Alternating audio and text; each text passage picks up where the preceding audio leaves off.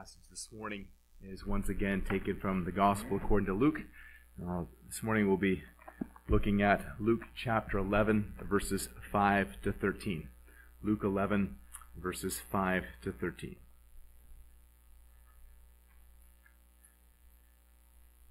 And it said to them, "Which of you who has a friend will go to him at midnight and say to him, 'Friend, lend me 3 loaves, for a friend of mine has arrived on a journey, and I have nothing to set before him?'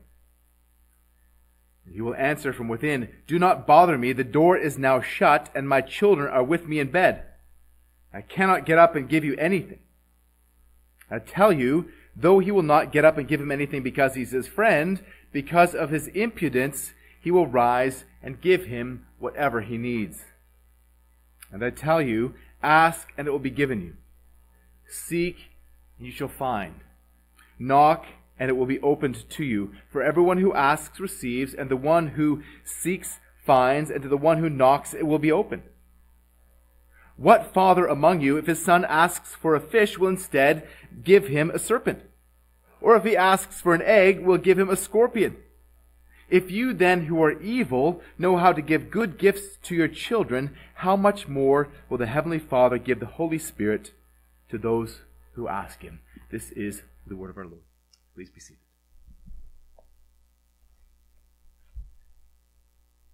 And let's pray again together.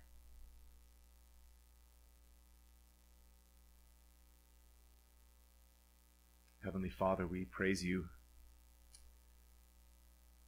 for the privilege of prayer.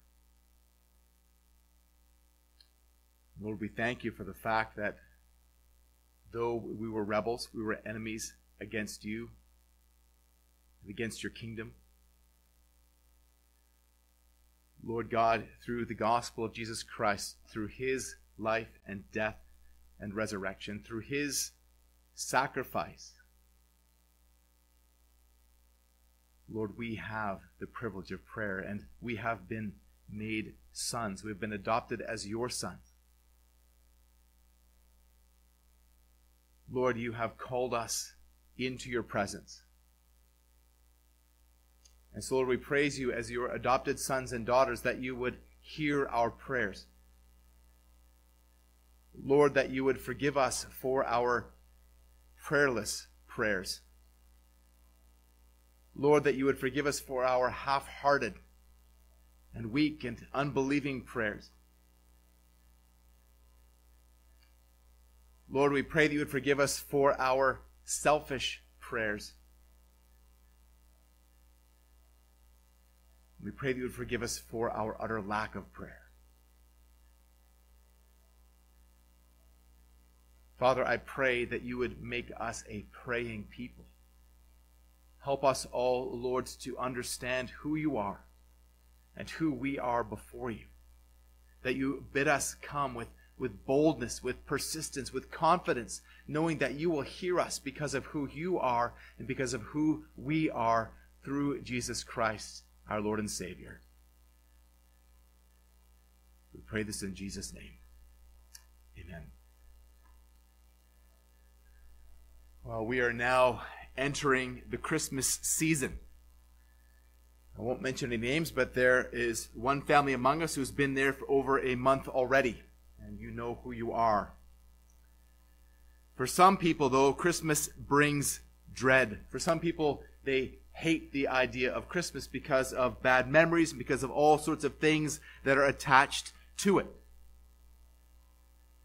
But again, there are others for whom Christmas brings happiness and joy. And there are perhaps none who anticipate Christmas as much as children, at least in our household. But many children at this time of year have their thoughts consumed with Santa Claus. And some will even import their ideas of who God is. This idea of Santa Claus that will make them think that God is like Santa Claus. Some adults, even many adults, will have this wrong understanding. They see God like Santa Claus, a jolly grandfatherly figure whose whole reason for existence is to serve you. But there is another equally dangerous caricature of God that we can also fall into, that of a far less likable but also prominent character during the Christmas season. Ebenezer Scrooge, the miserly curmudgeon, who is the chief character in Charles Dickens' A Christmas Carol. He is the polar opposite, no pun intended, he is the polar opposite of Santa Claus. Scrooge is everything that Santa Claus isn't. He is selfish, he is aloof, he is harsh. Both are common misrepresentations of God. On the one hand, you have Santa Claus who gives you whatever you want. And the other is Scrooge, who only gives what can be pried out of his tightly clenched fists. I wonder, do you fall into either one of those views? And sometimes even Scripture is used to reinforce these popular misconceptions. Even perhaps especially the passage before us this morning. Well, what do you think Luke chapter 11 verses 5 to 13 says about God? Now your answer here is vitally important. May your answer here be truly biblically based. What comes into your mind when you think about God? How do you think of God? Again, do you think of him as some stingy, detached deity, or do you think of him instead of as more of a kindly, soft grandpa? A.W. Tozer said that what comes into our minds when we think about God is the most important thing about us. And one of the things that most clearly reveals your view of God is your prayer life. We can have all kinds of theological constructions about God. We can have all kinds of ideas about God that even can be right and biblical, but the way we pray shows whether we believe those things to be true or not, whether we really believe these things to be true. Do you really believe that prayer is essential? Do you really believe that God answers prayer?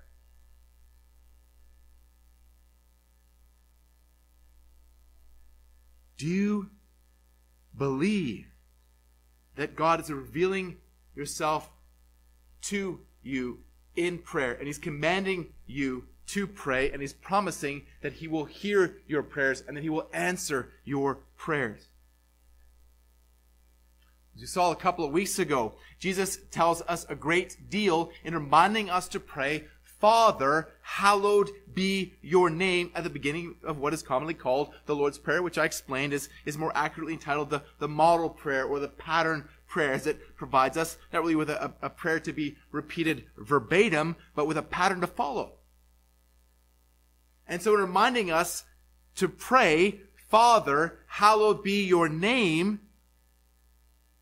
Jesus is showing us who we are praying to.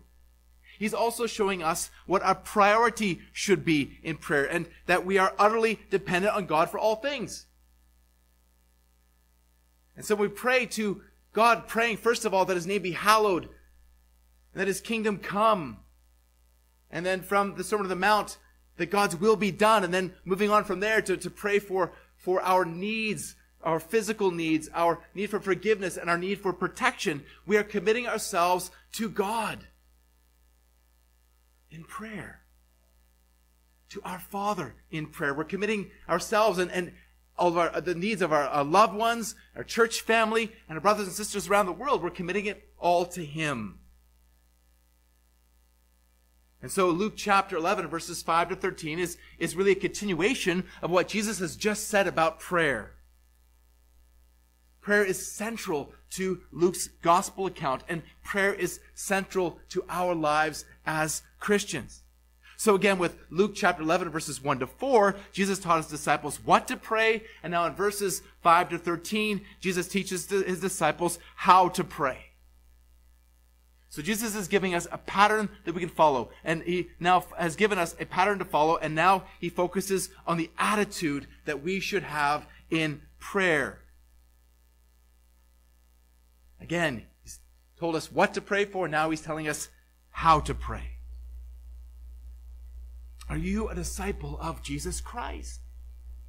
Then listen carefully to the Lord's teaching on prayer. In this passage, he's going to give us a parable and an ensuing principle. And in both cases, he's arguing from the lesser to the greater. And we'll see at the end, he's going to argue then from the greater to the lesser. So first of all, in verses 5 to 8, we'll see the parable of the impudent friend. And then in verses 9 and 10, the application of that is therefore go to God with boldness. And then the principle, verses 11 and 12, the principle of evil fathers, and then the application in verse 13, therefore go to your heavenly Father with confidence. So again, in this passage, we learn persistence in prayer and we learn confidence in prayer because of who we are praying to. Persistence in prayer and confidence in prayer. So first of all, verses 5 to 8, the parable of the bold friend. Jesus continues his teaching on prayer with this parable, one that is recorded only in Luke. And Jesus presents this parable in the form of a question, verses 5 to 7. Let me read it for us. The disciples and we are to put ourselves into this situation. He says, which of you who has a friend will go to him at midnight and say to him, friend, lend me 3 loaves? For a friend of mine has arrived on a journey and I have nothing to set before him. And he will answer him from within, do not bother me. The door is now shut and my children are in bed with me. I cannot get up and give you anything. So again, the disciples and we are to put ourselves into this situation. A friend on a journey comes to you in the middle of the night. Traveling during the night was common practice in that culture. It was cooler and easier to travel at night. Now, the hospitable thing to do when your guest arrives in the middle of the night is to provide him with a meal. But you don't have anything to offer him. The cupboard is bare. Now, hospitality is a very important thing in Middle Eastern culture. It's important in ours, but it's far more important in that culture. I experienced amazing hospitality repeatedly during my trip to Israel during seminary, from Jew and Muslim alike. From the Palestinian man who brought me to Hebron, to the kibbutz in Bethlehem where I showed up on Christmas Eve unannounced, to the family who hosted me at Mount Carmel. People I'd never met before went to great efforts to show me hospitality. Again, this reflects what has been true in that culture for millennia. In that culture, a lack of hospitality was and is viewed as reflecting badly on the entire community. So when your friend shows up at midnight, it's very important to provide for him. So what are you going to do? It's not like you can duck out to the 7-Eleven. And then it comes to your mind, oh, I'll go to my neighbor's house. He's my friend. This request is founded on friendship. He's always been willing to help before. But this is the middle of the night. You don't want to wake him, and you certainly don't want to wake his family. So what are you going to do? Well, you decide to choose between the lesser of the evils. You walk over to your friend's house and call out to him, explaining your predicament, and you ask him for 3 loaves of bread. Now the loaves would have been small loaves, kind of more like bread rolls. And you're not being greedy. This isn't a feast. This is enough to feed one man's hungry stomach. You aren't being selfish. You're really motivated by hospitality. Well, your neighbor, who's half awake and perhaps understandably annoyed, replies, do not bother me. The door is now shut. My children and I are in bed. I cannot get up and give you anything. Whole families in that culture would often live really in a one-room house, and the whole family would sleep on one mat on the floor. And were he to get up and to provide and to unlatch the door, and he would wake up his whole family. Now our daughter Vivian ends up in our bed through the night. And when I get up in the morning, I have to take great pains to extricate myself from the bed so as not to wake her up. But if I wake her up, there's a pretty good chance I'm going to wake everyone up. Or she's going to wake everyone up. Let's just say I'm not doing very well in that regard. I did manage to do it yesterday, but I'm way less than 500 on this. It's a funny picture, but stuff like this happens, and I mean, maybe you can relate. Somebody reaches out to you with some need when it's inconvenient. Maybe even in the middle of the night. But what are you going to do? Well, I hope you would help. But remember, this parable is not about how you would respond. In this parable, you are the one who is in need. Somewhere between verses 7 and 8, your neighbor changes his mind. He agrees to get up and help you and to give you what you need. Now, hear this. He isn't helping you because he's your friend.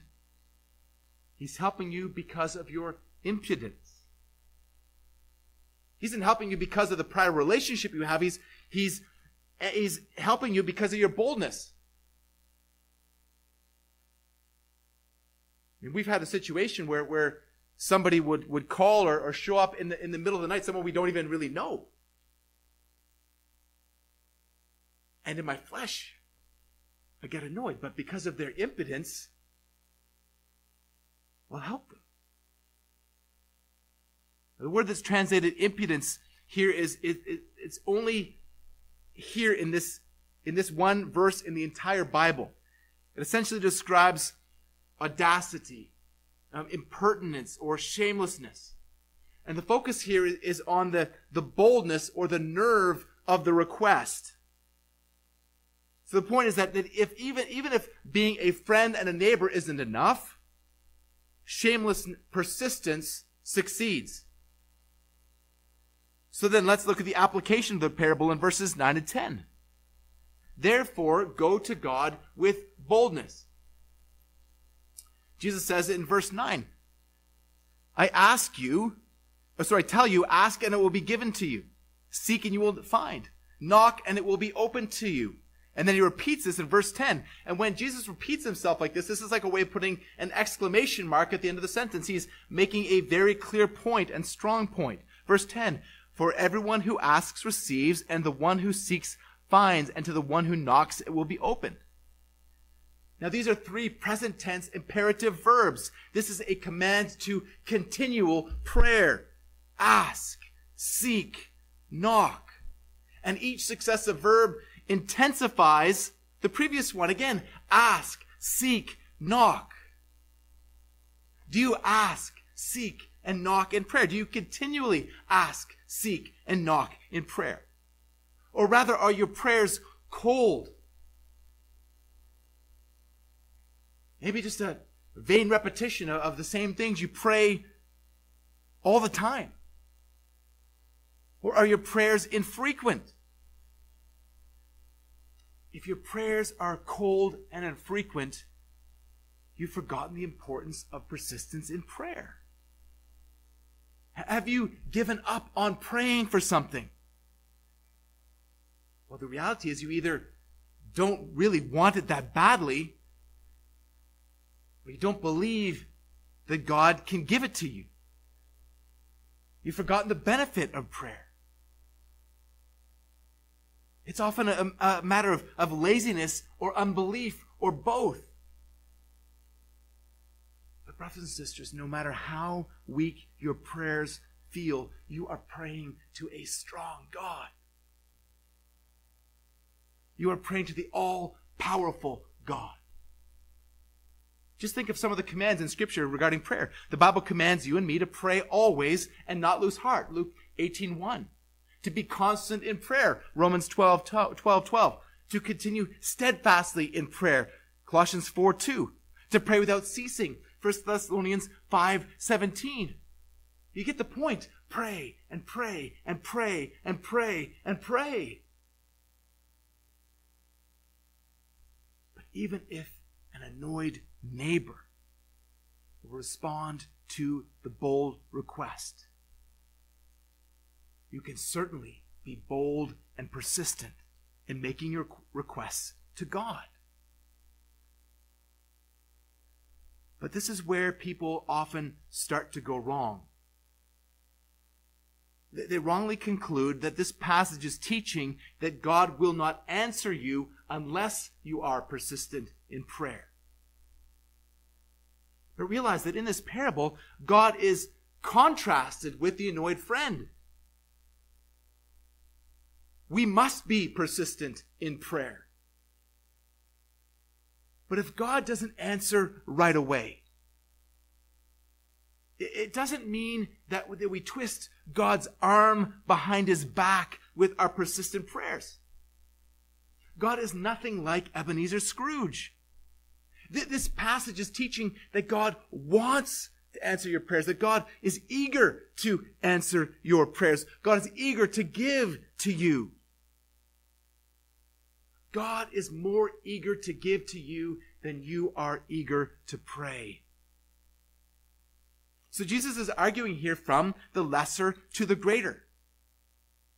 If even a friend woken in the middle of the night will get past his annoyance and help someone, help a friend in need, certainly God will answer the bold prayers of those who are his friends.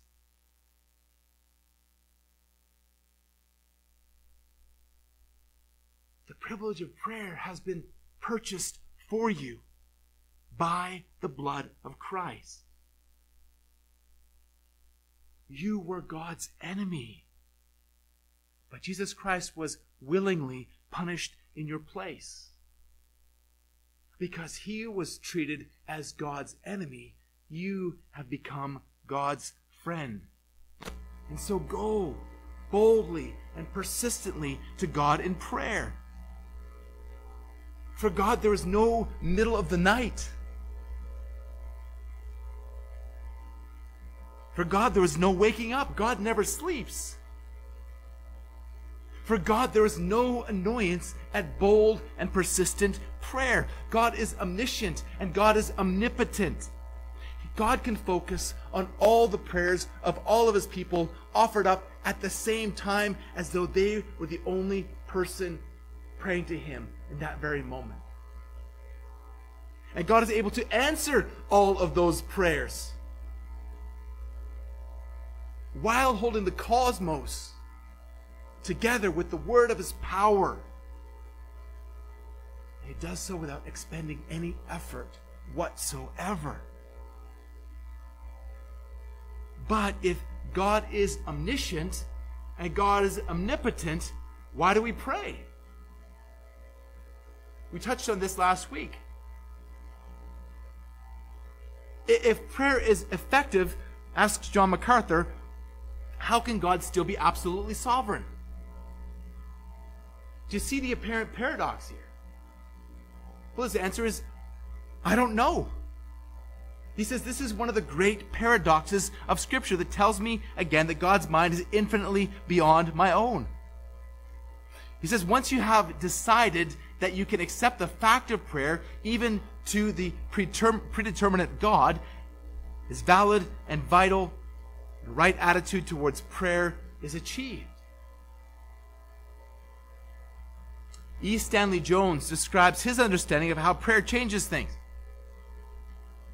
He says, if I am in a boat and I throw a boat hook to the shore and I start to pull on the rope, I'm not moving the land towards the boat, I'm moving the boat towards the land.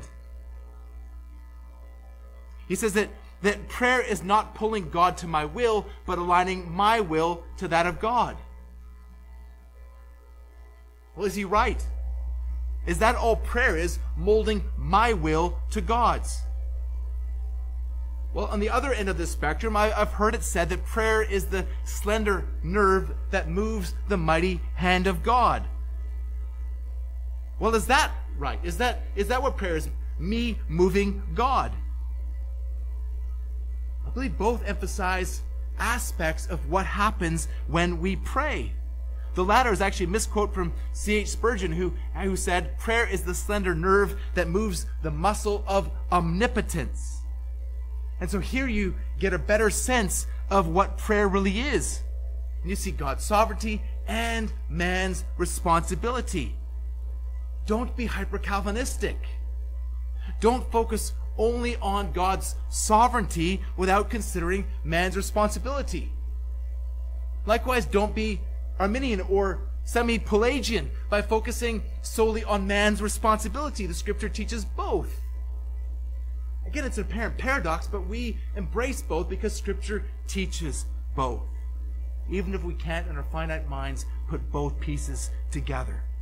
Don't focus only on God's sovereignty without considering man's responsibility. God invites you to pray. God commands you to pray. God is omnipotent, but God has given you the privilege of prayer. God has foreordained everything that will happen in His creation. And He has also decreed that in His omnipotence, He will act in response to your prayers. Yet, God has also commanded and foreordained that you pray. Evangelism provides a helpful parallel here. God has decreed every single person who will come to saving faith in Him. He's also decreed that He will save souls through the proclamation of the gospel. Yet God also commanded and foreordained that you preach the gospel. And God has also commanded and foreordained that the elect will repent. So like evangelism, when you pray, you are fulfilling your sacred duty to participate in what God is doing in the world. But again, this is where people start to go wrong.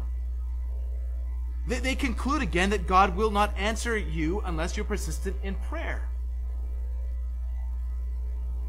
But that's not the case. God does not answer you on the basis of your perfect prayers, because you have no perfect prayers. It's not as if you can be persistent enough and then okay, God will answer you. God answers your prayers on the basis of Jesus Christ, of His sacrifice. The fact that Jesus Christ is actually interceding for you. And the Holy Spirit is interceding for you, even though you don't know what to pray. You don't know how to pray as you ought, but the Spirit is interceding for you with groanings too deep for words. And we'll see a parallel when we get to Luke chapter 18 with the parable of the persistent widow and the unrighteous judge.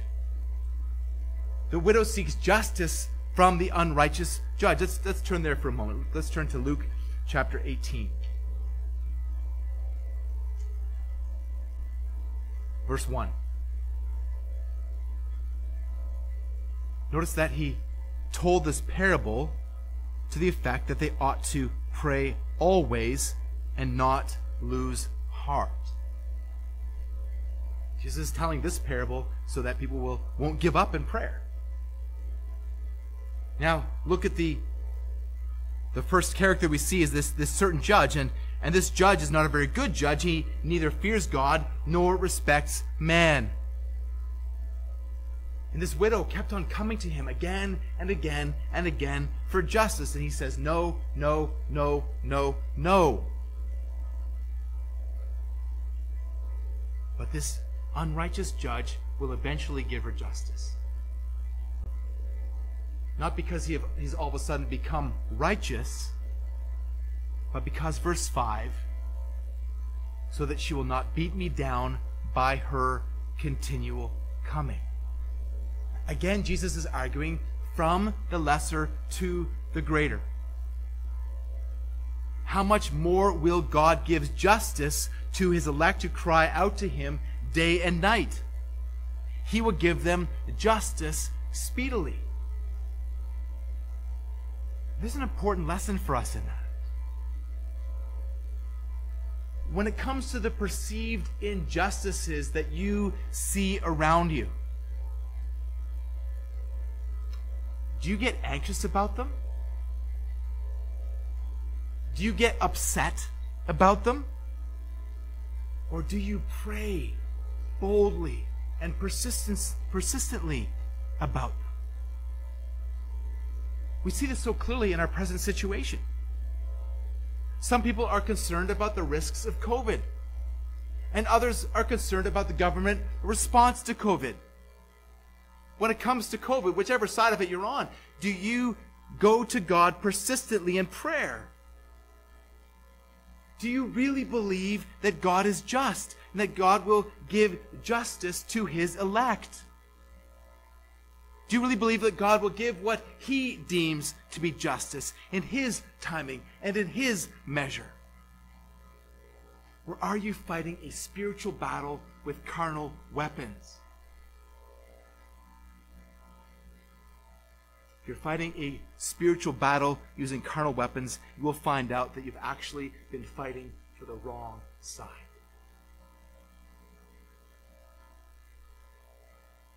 Have you been persistent in prayer?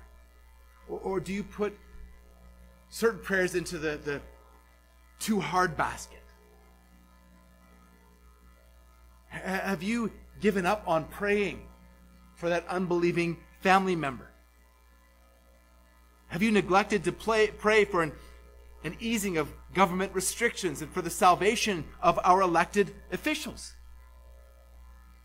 It's unbelief. I've been reading through the book of Esther this past week. Let's just turn there for a moment, because I believe this provides a helpful illustration. The book of Esther. Let's go to chapter 6.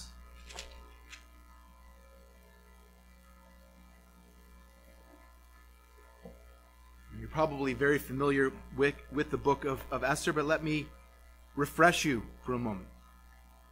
Set the context. The wicked Haman is so angry with Mordecai that he determines to hang him on a 75-foot tall gallows to kill him. And not only that, he asks King Ahasuerus to issue a decree to annihilate all of the Jews in the kingdom. But look at Esther 6:1. King Ahasuerus couldn't sleep. Now, I've been talking to a friend who's battling insomnia. It is really debilitating, but this bout of insomnia was redemptive. The king asked that the book of the memorable deeds be read to him. And so as this book was read to him, he discovered that Mordecai, the same Mordecai who was about to be killed by Haman, had actually uncovered a plot against the king. And so Ahasuerus asked what had been done to honor Mordecai. Nothing. Nothing had been done to honor Mordecai for saving the life of the king. And then at that very moment, Haman enters the court to ask permission from the king to hang Mordecai. But before he can get that out, the king says to Haman, well, he asks Haman what should be done to honor the man that the king delights to honor. And so Mordecai lists these things, Haman lists these things, and then the king says, I want all of those things to be done for Mordecai. I want you to do them for Mordecai. I want you to put the royal robes on Mordecai. I want you to put Mordecai on the king's horse. I want you to put the royal crown on Mordecai's head. And then Esther came before the king, which would have gotten her killed, or could have gotten her killed, since she had not been summoned before the king. But she came before the king to ask for her life and for the lives of the Jews. And then Esther exposed Haman and his villainy. Now, there's a lot more to this story. I would recommend that you go and read it with your family today. This is an amazing story of God's providence. But were all of these events just a coincidence? Did the king just happen to have a bout of insomnia? Did he just happen to ask for the book of the memorable deeds to be read to him? Did Haman just happen to enter the court at that very moment? What brought all of these deeds to pass? Now, the name of God is not explicitly mentioned in the whole book of Esther, but God is there throughout. God's providence is clearly here. God is clearly answering the prayers of his people. Turn back to the end of chapter 4. To the end of chapter 4, verse 16, where Esther gives instructions to Mordecai. Go gather all the Jews to be found in Susa and hold a fast on my behalf. I do not eat or drink for 3 days, night or day. I and my young women will fast as you do. And then I will go to the king, though it is against the law. And if I perish, I perish. Esther has requested that the people fast and pray. God really answers prayer. Is Esther's God your God? Do you go to him in bold prayer? Do you go to him in persistent prayer? Now, we as your elders have requested that you pray earnestly regarding this current situation. Now, what that is going to look like in your family might be different from person to person and family to family. We've asked that, if possible, you even consider joining with us in prayer and fasting. Prayer and fasting is an example of bold and persistent prayer. How seriously are you praying for our current circumstances? God is more willing to help you than any friend you have on earth. God is more eager to bless you than you are to be blessed. Do you go to God, your friend?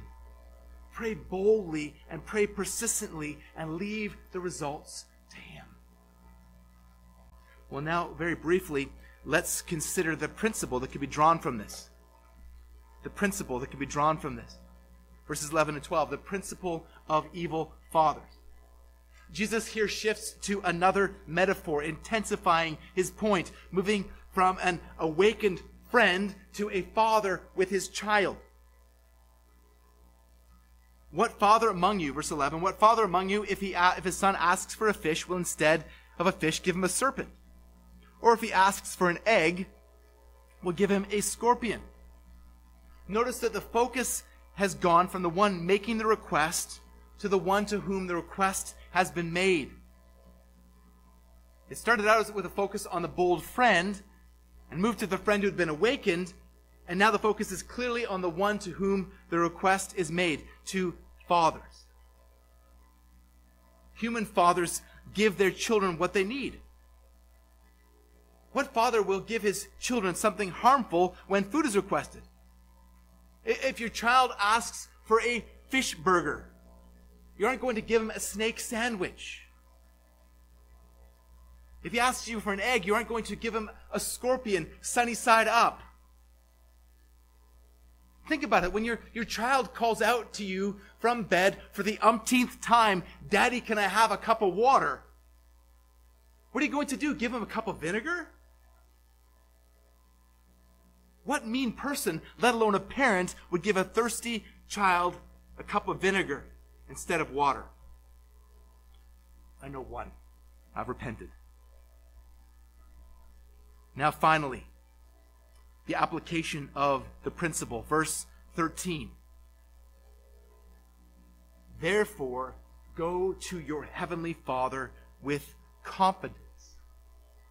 Therefore, go to your heavenly Father with confidence. If you then, verse 13 says, if you then who are evil know how to give good gifts to your children, how much more will the heavenly Father give the Holy Spirit to those who ask him?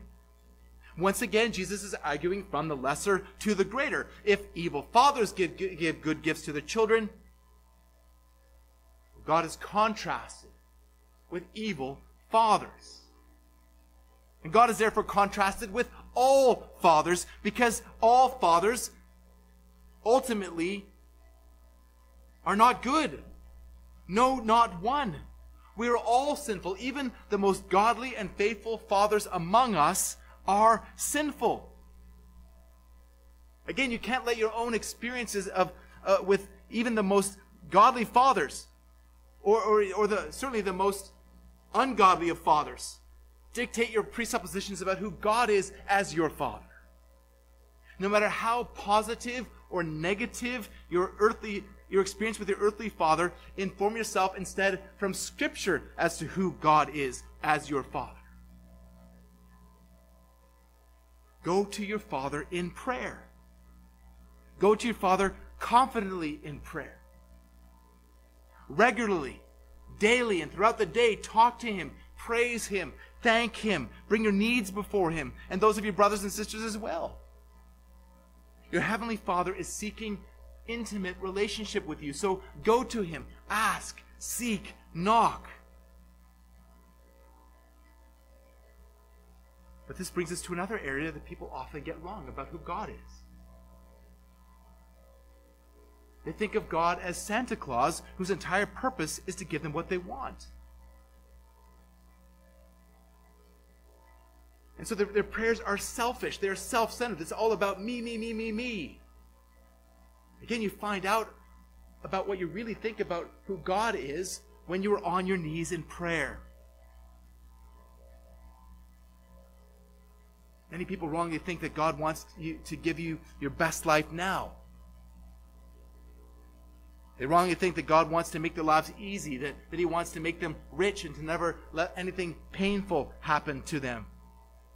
This is heresy. This is the so-called prosperity gospel, which though we would, I hope, reject, we can easily fall into that kind of thinking, especially in our prosperous Western culture. So our prayers need to be focused on avoiding pain. They're not centered on, as we talked about earlier in the model prayer, about hallowing God's name and seeking the advance of His kingdom and submitting our will to His. This command to go boldly and confidently before God in prayer is not a blank check. This is not a promise that God is going to give you whatever you want, whenever you want it. For sometimes God answers with a no. Sometimes God answers with a not yet. For 15 years, I prayed earnestly for a wife. And through that whole time, I didn't know whether the answer was no or not yet.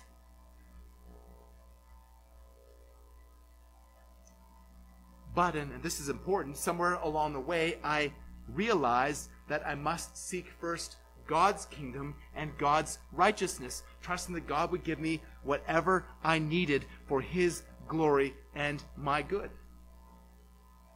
So even in the delayed response to my prayer, which God answered gloriously, and I'm very, very thankful for His answer to my prayer, but even in the delayed answer to my prayer, God was working. God was sanctifying me. God was helping me to grow in contentment while I persisted in prayer. And God was helping me to grow in confidence as I learned who He is, that He is sufficient. Even if God never provided me with a wife, that God would still be good. That God would still be enough. And what is it that you have been praying for? And maybe you've been praying earnestly. Maybe this is a real and biblical and important need. And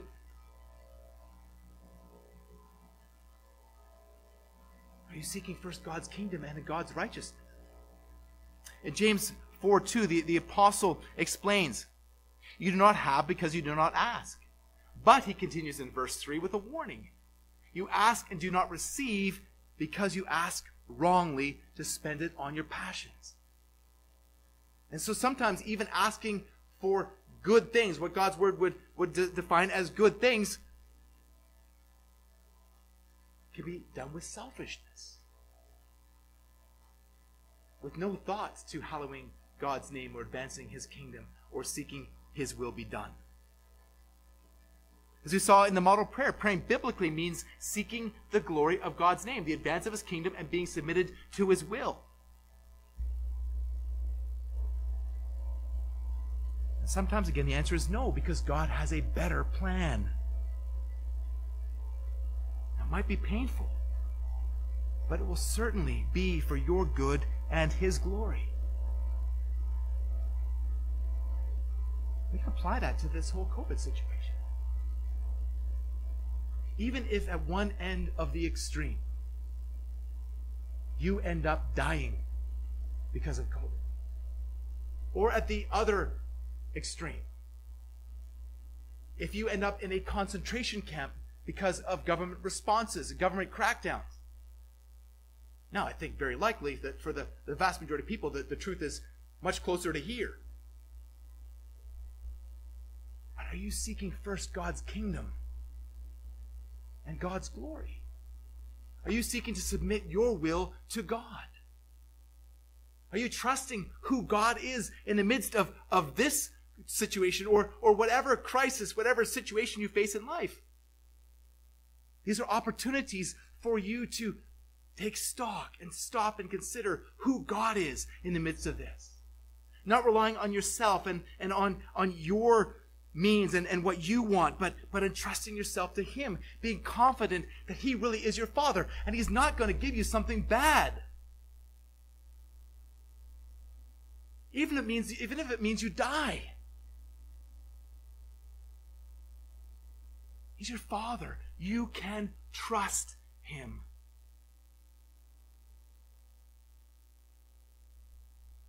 This was our Lord's prayer in the Garden of Gethsemane in Matthew 26:39. We prayed, "My Father, if it be possible, let this cup pass from me. Nevertheless, not as I will, but as you will." I don't know about you, but I'm extremely thankful that God did not answer that prayer in the affirmative. We'll be eternally thankful for the fact that God the Father did not let that cup pass from Jesus Christ, so that he could become the sin bearer for us, that he could drink the cup of wrath that you and I deserve. This was the Apostle Paul's attitude in 2 Corinthians 12 when he persistently sought the Lord to remove the thorn from his flesh. What was Jesus' reply? "My grace is sufficient for you, for my power is made perfect in weakness." Verse 9. Now, I've heard people say that God will not give you anything that you can't handle. You can't handle anything on your own. And neither can I. That's why we go to God daily for all of our needs, also as Jesus instructed in the model prayer. Again, this is not a blank check, but it is something infinitely better. So what does God, as our Father, promise to give us? Look at the end of verse 13. How much more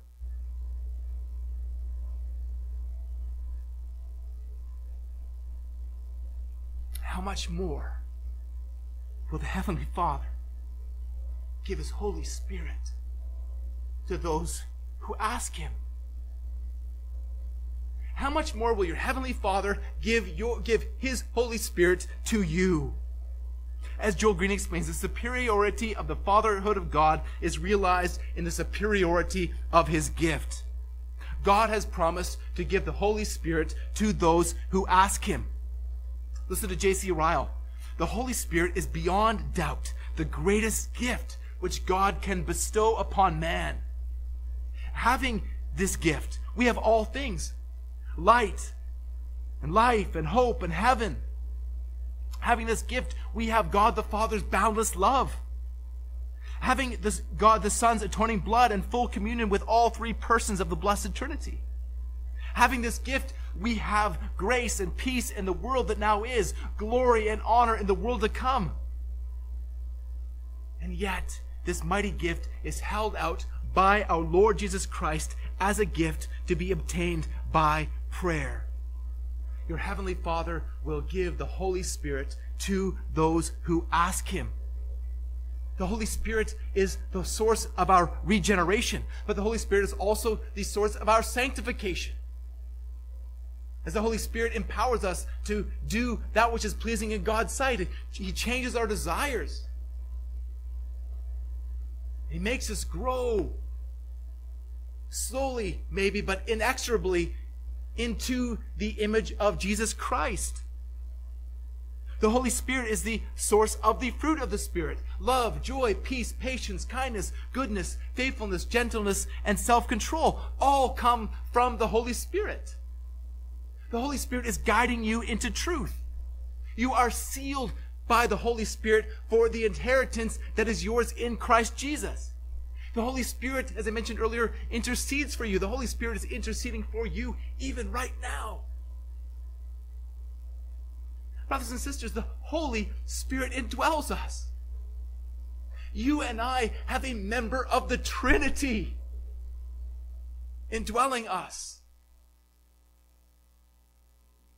because of the gracious gift of God our Father. So you see that Jesus is now arguing from the greater to the lesser.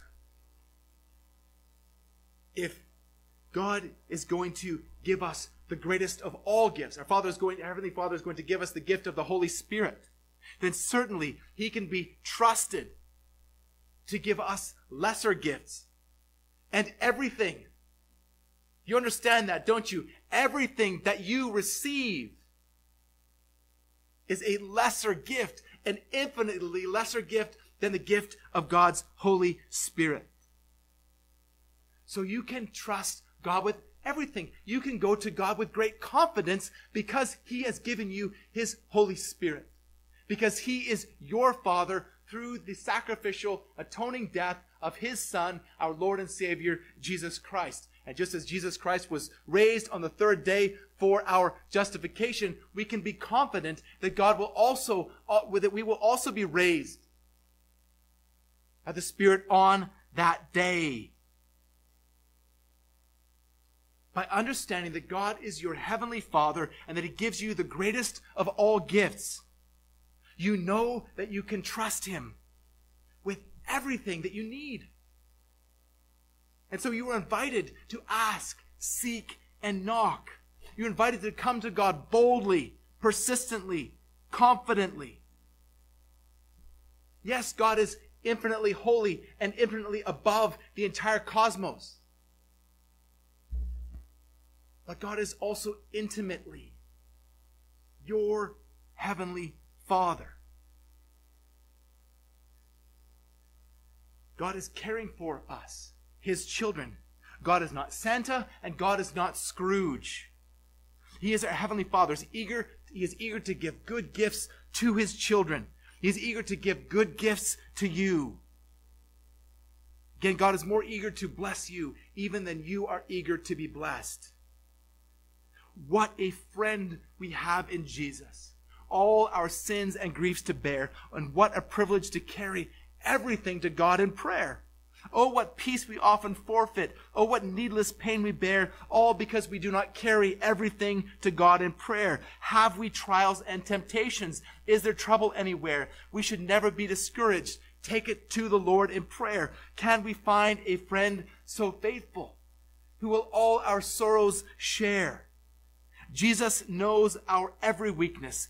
Take it to the Lord in prayer. Let's pray together.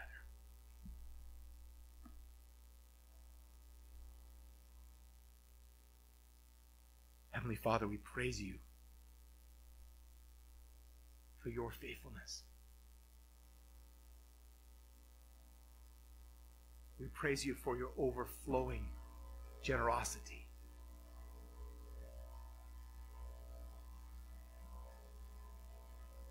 That out of your great love, you would send your Son to die for our sin.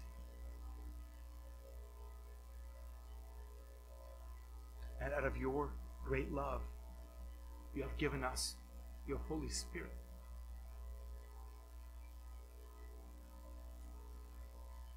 Lord, help us to be mindful of who you are.